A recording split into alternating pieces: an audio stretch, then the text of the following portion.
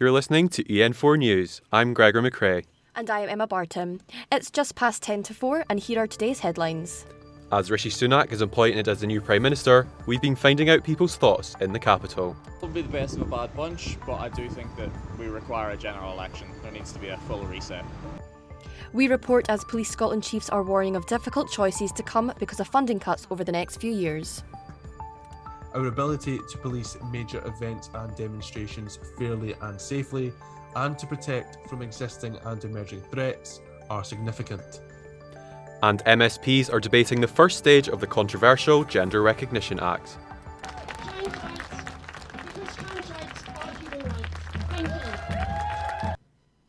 Good afternoon. The new Prime Minister Rishi Sunak's reshuffle is continuing today. Liz Truss allies Anne-Marie Trevelyan and Chris Philp as they have been demoted from Transport Secretary and Paymaster General to more junior roles. Meanwhile, there's growing criticism from opposition parties to Mr Sunak for reappointing Suella Braverman as Home Secretary, just days after she left her role because of a security breach. Our reporter Rachel Kinnear has been finding out what people in Scotland are making of the new PM. Rishi Sunak has been the Prime Minister for a mere 2 days, but already the question of what he will do for Scotland looms large, as does the question of independence, with Scottish First Minister Nicola Sturgeon planning to hold a second referendum late next year.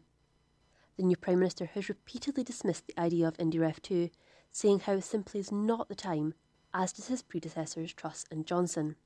We spoke to Conservative MSP Jeremy Balfour about what Sunak's appointment means for Scotland. I think the plan is actually very straightforward. It is for the Westminster government and the Scottish government to work together so that people's lives in Scotland are better. So we need both governments to work together. We need both governments to pool together, lay aside ideological, lay aside political differences, and get us through this crisis. Over the last few days, many politicians, including the First Minister, have emphasised the need for a general election, stating that this is the second Prime Minister that the country has not voted for, with the added argument that the Westminster government does not have a mandate in Scotland. But what do the general public of Scotland think? Do they think he'll be able to deliver for the country? We went out and asked the people of Edinburgh for their opinions. I feel quite positive about him, not being a Conservative voter, but he's more reliable than what we've had. Probably the best of a bad bunch, but I do think that we require a general election. There needs to be a full reset, in my opinion. But unfortunately, I don't see that happening anytime soon.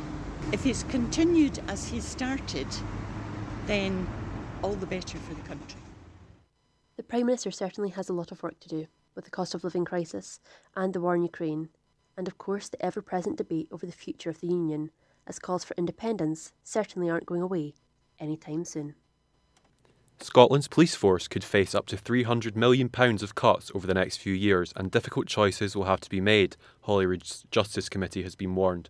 Police chiefs told MSPs that the Scottish Government's spending plans leave an extremely challenging and concerning outlook. Here with more on this is Emma McAndrew. Sirens are sounding among Scotland's police force as the government spending plans are threatening a severe reduction of jobs and available services. Police Scotland have warned that their 101 non-emergency phone line may be suspended, whilst they may be forced to cut up to 4,500 jobs as their budget appears not to account for the steep rise of inflation. The criminal justice sector has been promised £11.6 billion by the Scottish Government over the next 4 years, but the 10.1% inflation rate suggests that the sector would need to receive an increased amount each year to cater to the rise in costs. In a joint submission to Holyrood's Criminal Justice Committee, Police Scotland and Scottish Police Authority say The implications for community policing, operational effectiveness, our ability to police major events and demonstrations fairly and safely, and to protect from existing and emerging threats are significant. The uncertainty surrounding job security within the police is taking its toll on their officers, as trainee police officer Freya McCabe explains. I feel uncertain for my future in the police, as the government should be paying the right amount of money to Police Scotland to protect us, and if they fail to do so, it could put a lot of lives in danger, and I don't feel like it's okay.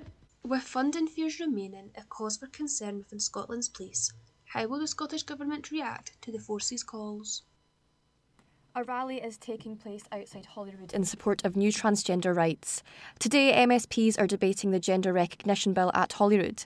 If passed, the new law would make it easier for trans people to legally change their gender.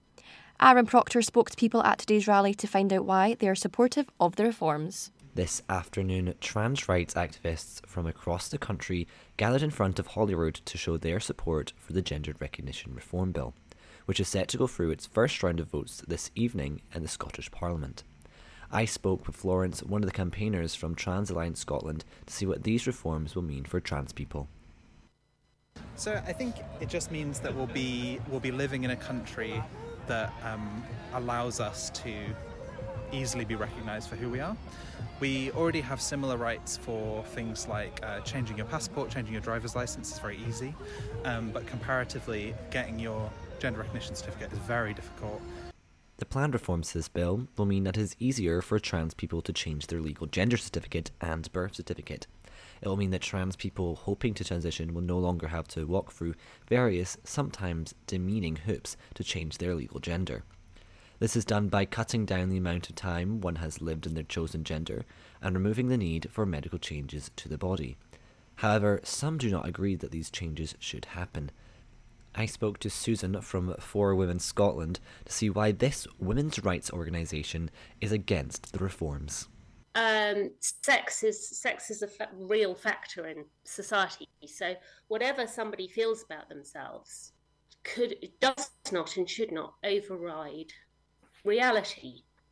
And for Muslim women at a women-only swim session, it doesn't matter if the male person in the swimming pool genuinely believes that they have a different gender identity. What matters is their sex. Today's debate will end in a vote to allow the bill to be further scrutinised and adapted before being passed into law.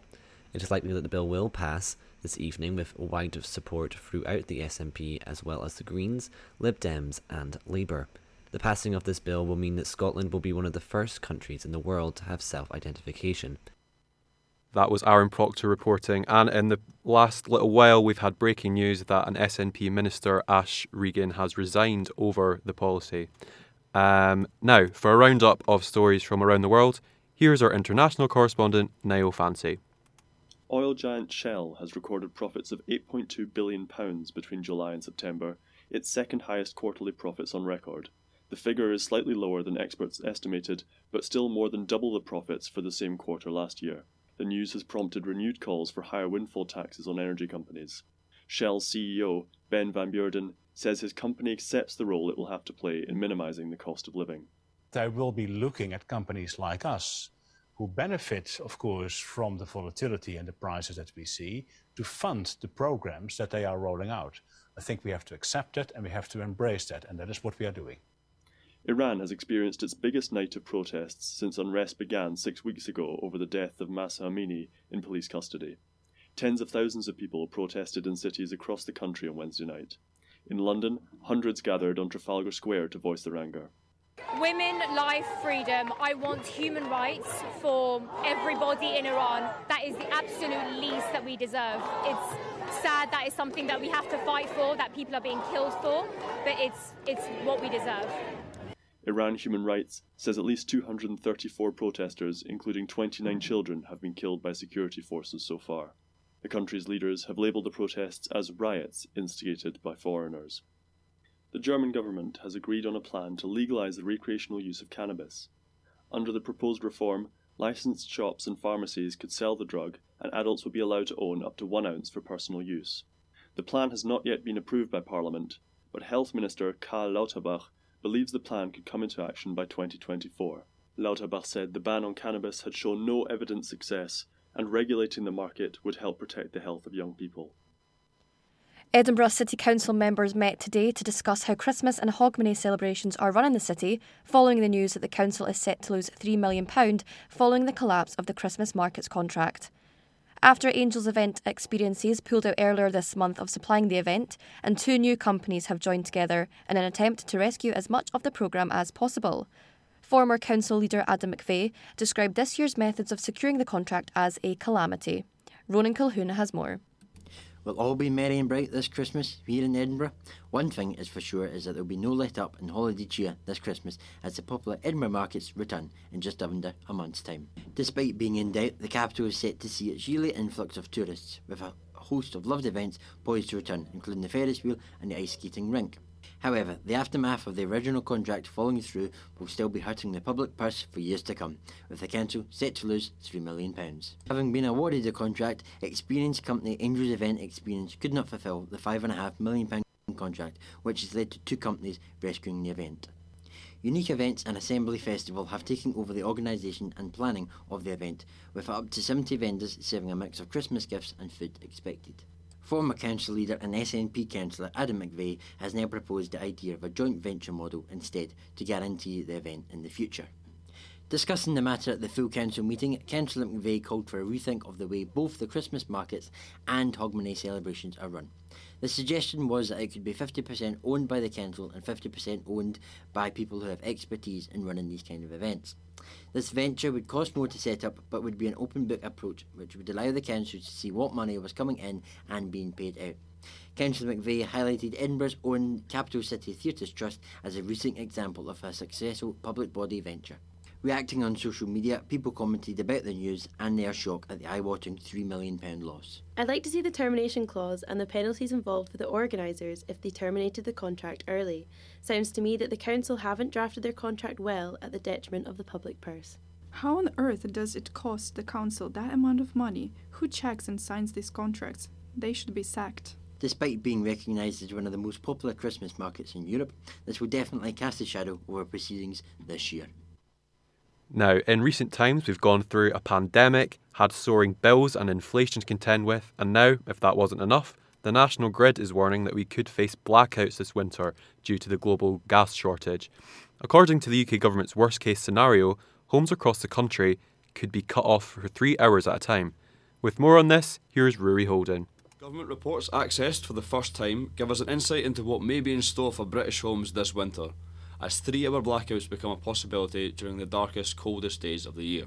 The frightening reports come to light during one of the worst energy crises the country has ever seen. Brits have been warned that they may have to face blackouts between 4 p.m. and 7 p.m. on extremely cold winter weekdays if the European gas giants cut exports to Britain. National Grid boss John Pettigrew confirmed this while speaking to the Financial Times, stating that gas and electricity might be switched off on those deepest, darkest evenings in January and February. Tweets from concerned Brits have been rolling in following the release of these documents. A woman on the news just now says to have a power cut pack consisting of a torch, etc. This is the UK in the 21st century. I have personally bought a power bank just in case these blackouts are real. Better to be safe than sorry. So what are your thoughts on this? So it's really terrible as we are representing students, and in this winter the power cuts are all obviously it's a terrible thing, so I would encourage government not to do that. So.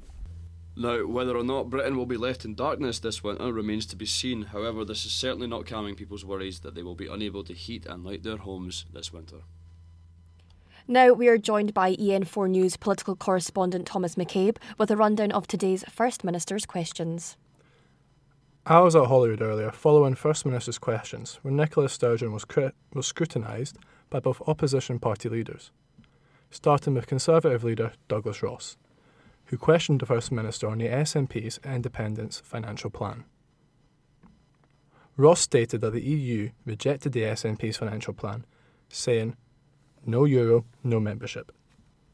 The First Minister replied, saying there is no country that has been forced to join the euro, which is, and I quote, backed by hard evidence, referring to nations such as Bulgaria, Romania and Sweden, who are in the EU but are not using the euro.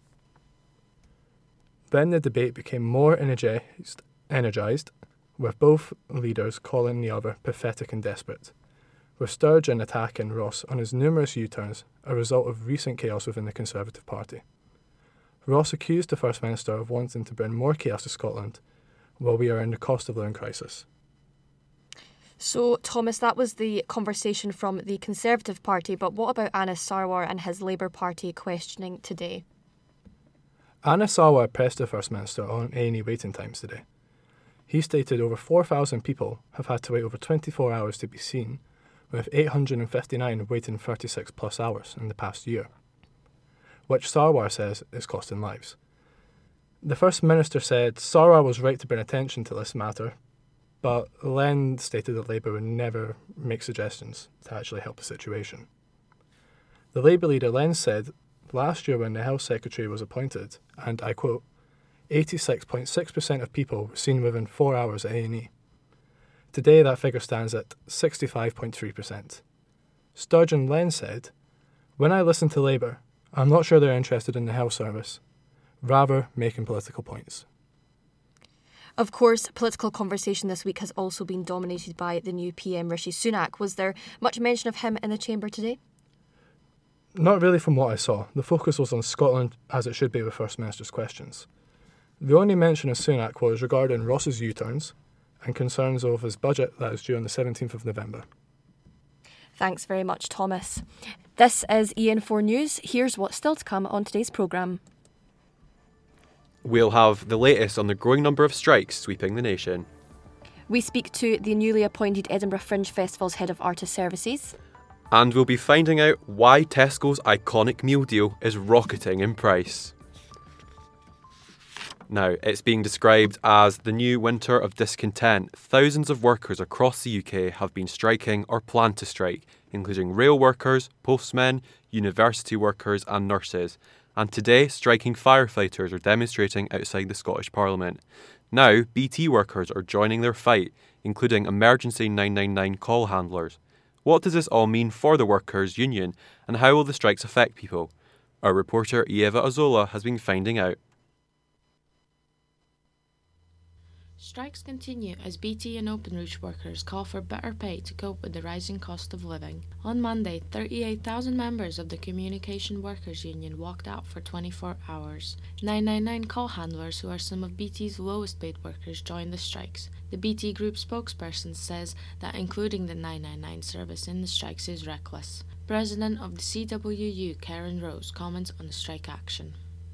What I will say is BT have half indicated that they might be willing to speak to us early November. We need to keep the pressure up before early November in order to push them into coming to meet us, as they've indicated they might be prepared to bring forward a serious proposal and give you the pay rise that you've earned. The average wage of a BT worker is £29,000, which is 24% below the national average. BT has warned people to expect longer waiting times than usual for support. I talked to Charlie Blackhall, who has been a BT customer for 10 years, to find out how he feels about the strikes. I think they could be doing me a lot more money, but it would be a nightmare having to wait to get your Wi-Fi fixed. At the end of the day, it'll be the workers having to come and fix any problems once the strikes are over. I've been a customer for a long time. It's ridiculous from a customer's point of view, but understandable for the workers. In August, BT Group workers took the first strikes in 35 years. BT Group says that they will continue to work to minimise any disruption and keep their customers and the country connected. But with the union being nowhere near giving up, will the company truly be able to keep the UK connected? The Edinburgh Festival have appointed a new head of artist services. Our reporter Niamh McCabe spoke with experienced arts manager Chris Snow about his new position. The Edinburgh Fringe Festival Society has in recent years appointed Chris Snow as the new head of artist services. Snow has been credited as bringing in a wealth of knowledge to the senior post due to his magnitude experience in supporting and leading creative and cultural teams. His role prior was the head of support services at the National Theatre in London. In that job, he led the National Theatre's operational team through the pandemic. Having been a former Fringe participant himself, Snow has brought multiple quainter shows to Edinburgh under his own theatre company. Therefore, he understands the challenges and opportunities that artists will face at the Fringe. Shona McCarthy, CEO of the Edinburgh Festival Fringe Society, said this on the matter, voiced by Robin Bell. It's a genuine privilege to welcome Chris to the team at such an important time for the Fringe Society. His experience and understanding of the cultural sector will be key as the festival continues its recovery from the pandemic and looks towards a brighter and more sustainable future. As head of artist services, Snow has the role of leading the team in supporting artists, venues, the arts industry and the wider Fringe community, this being throughout the time of the festival and the year itself. Commenting on his recent promotion, Snow said this. I am delighted to be joining the Fringe Society in the 75th anniversary year for the festival. As a former participant at the festival and a long-term superfan, I've experienced firsthand how the Fringe can be an inclusive space for freedom of expression, creativity and connection. We are facing immense challenges across the arts sector, and I'm thrilled to be working with the Fringe Society team and the thousands of artists and hundreds of venues who make up the Fringe community to ensure we continue to become a fairer, more inclusive and sustainable festival for all that celebrates everything that the arts have to offer. In anticipation for Fringe 2023, we hope that Snow can exceed all of our expectations and give us a great Fringe. Now, with some of today's sports news, here's Graham Sinclair. Hearts manager Robbie Neilson wants to see a more consistent performance from his side in the weekend as they take on RFS in the Europa Conference League tonight. In recent games we've played well in periods of games, but we've lost goals at key moments, and it was kind of the same at the weekend there. So, we all know we need to be doing better. Hibernian Academy manager Steve Keane praised the Highbury support after over 3,000 attended the Under-19s victory over Nantes in the UEFA Youth League. I think that really drove us on. You've seen, over the last 15 minutes when they were throwing everything at us, I think we went up a gear, which shows that, the fans played their part tonight and, they're winners as well as us. In rugby news, Scotland coach Gregor Townsend has explained his decision to make Jamie Ritchie his new captain. Yeah, well, it's obviously a real positive that Jamie's captain his side just now with Edinburgh. He's a very competitive player, been one of our key players over the last few years, and this is a great opportunity for him. Some additional sports news now, and Livingston women's team has made a significant change to their playing kit due to concern over playing whilst in white and on their period. Our sports correspondent Thomas McCann spoke with player Charlotte Ferguson about the change. Of all the different football kits that can be found across the UK, many of them feature a pair of white shorts. Now, this may not be a problem in the men's game, but footballers and women's teams have been advocating for a change in their kits to replace white shorts in order to take to the pitch with confidence when they are on their period. One of the most recent teams to make the switch are Livingston FC, with Livy women's teams now pairing their white shirt with black shorts. The move is gaining traction across women's football, with other teams such as West Brom, Swansea and Manchester City also making the switch from white shorts. The issue has been raised by those in the women's game for some time, and the players believe that making the switch from white shorts will give them the confidence they need when they're playing on their period and will help to reduce anxiety and keep full focus on the game. Charlotte Ferguson, who plays for Livingston women's team, spoke about how she believes the change will impact the team. I think some of us maybe passed it on or passed it over to maybe the way that it looks. So everyone thought it looked better with black shorts. But I think that was maybe like a subconscious, like everyone kind of feeling that the white shorts weren't really something they were comfortable wearing. I just think especially to do with the concerns that it raises, it's quite like a suppressed thing. So I think to openly talk about it in that group setting, probably not everyone's comfortable. So I feel like probably it was just a case of it was probably going through everyone's mind, but we didn't really want to kind of openly admit that that was maybe why. Livingston have become the first club in Scotland to make the change in order to put their players' minds at ease when they have their period. The move could potentially have a knock-on effect in not only Scottish football, but in women's sport as a whole. In other news, Tesco have drastically upped the prices of their popular meal deal amid the cost of living crisis. It comes as many other everyday essential items have also increased by up to 65% in price during what has been called the worst economic crisis the country has seen in a decade. Here's Ali Dunn with more.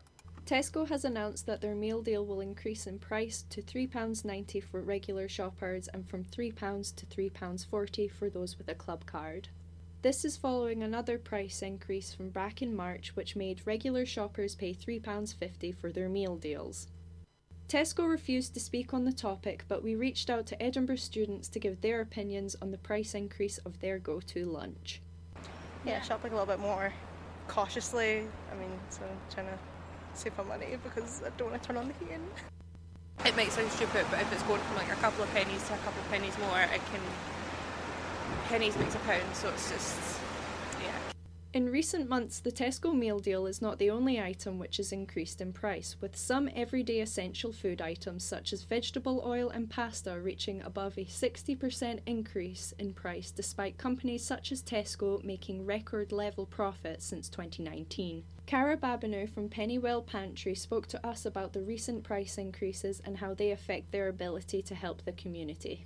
Well, it's a bit different than like a food bank, for example. So it's membership models. People sign up for a membership. It's particularly area-based. So it's people who live in the local area, sign up as a member, and then you pay a small fee to do a shop here. So the idea is that you are paying something, but it's more affordable than going to another shop. So standard shop is £4.50 and you get 10 items for that.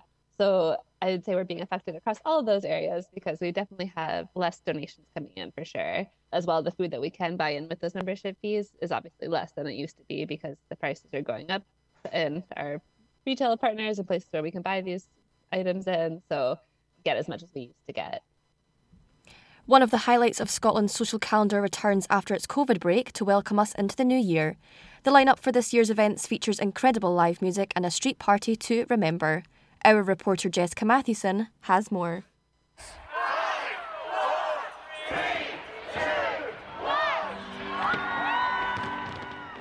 The countdown has officially begun for the famous Edinburgh Hogmanay to return to the city. The event will return for the first time since 2019, after being halted by the COVID-19 pandemic. With as many as 30,000 visitors around the world expected to line the streets of the capital. The event will be organised by Unique Events this year after they signed a contract with Edinburgh City Council for a minimum of 5 years.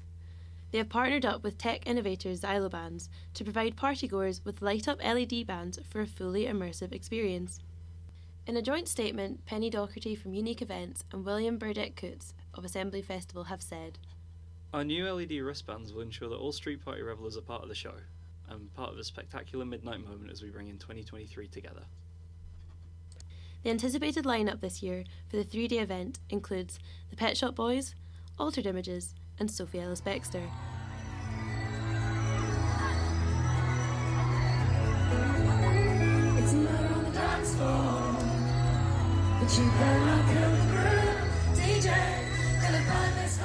The spectacle is a highlight of the Edinburgh social calendar and promises to be a night that starts your year off with a bang. And now a recap of today's main stories, and Rishi Sunak is continuing to make changes to the government lineup. MSPs debated the controversial Gender Recognition Act for the first time. And Police Scotland chiefs are warning of difficult decisions as a result of proposed spending cuts. That's all for now. You can keep up to date with all the latest on the EN4 News website. Have a good afternoon. Good afternoon.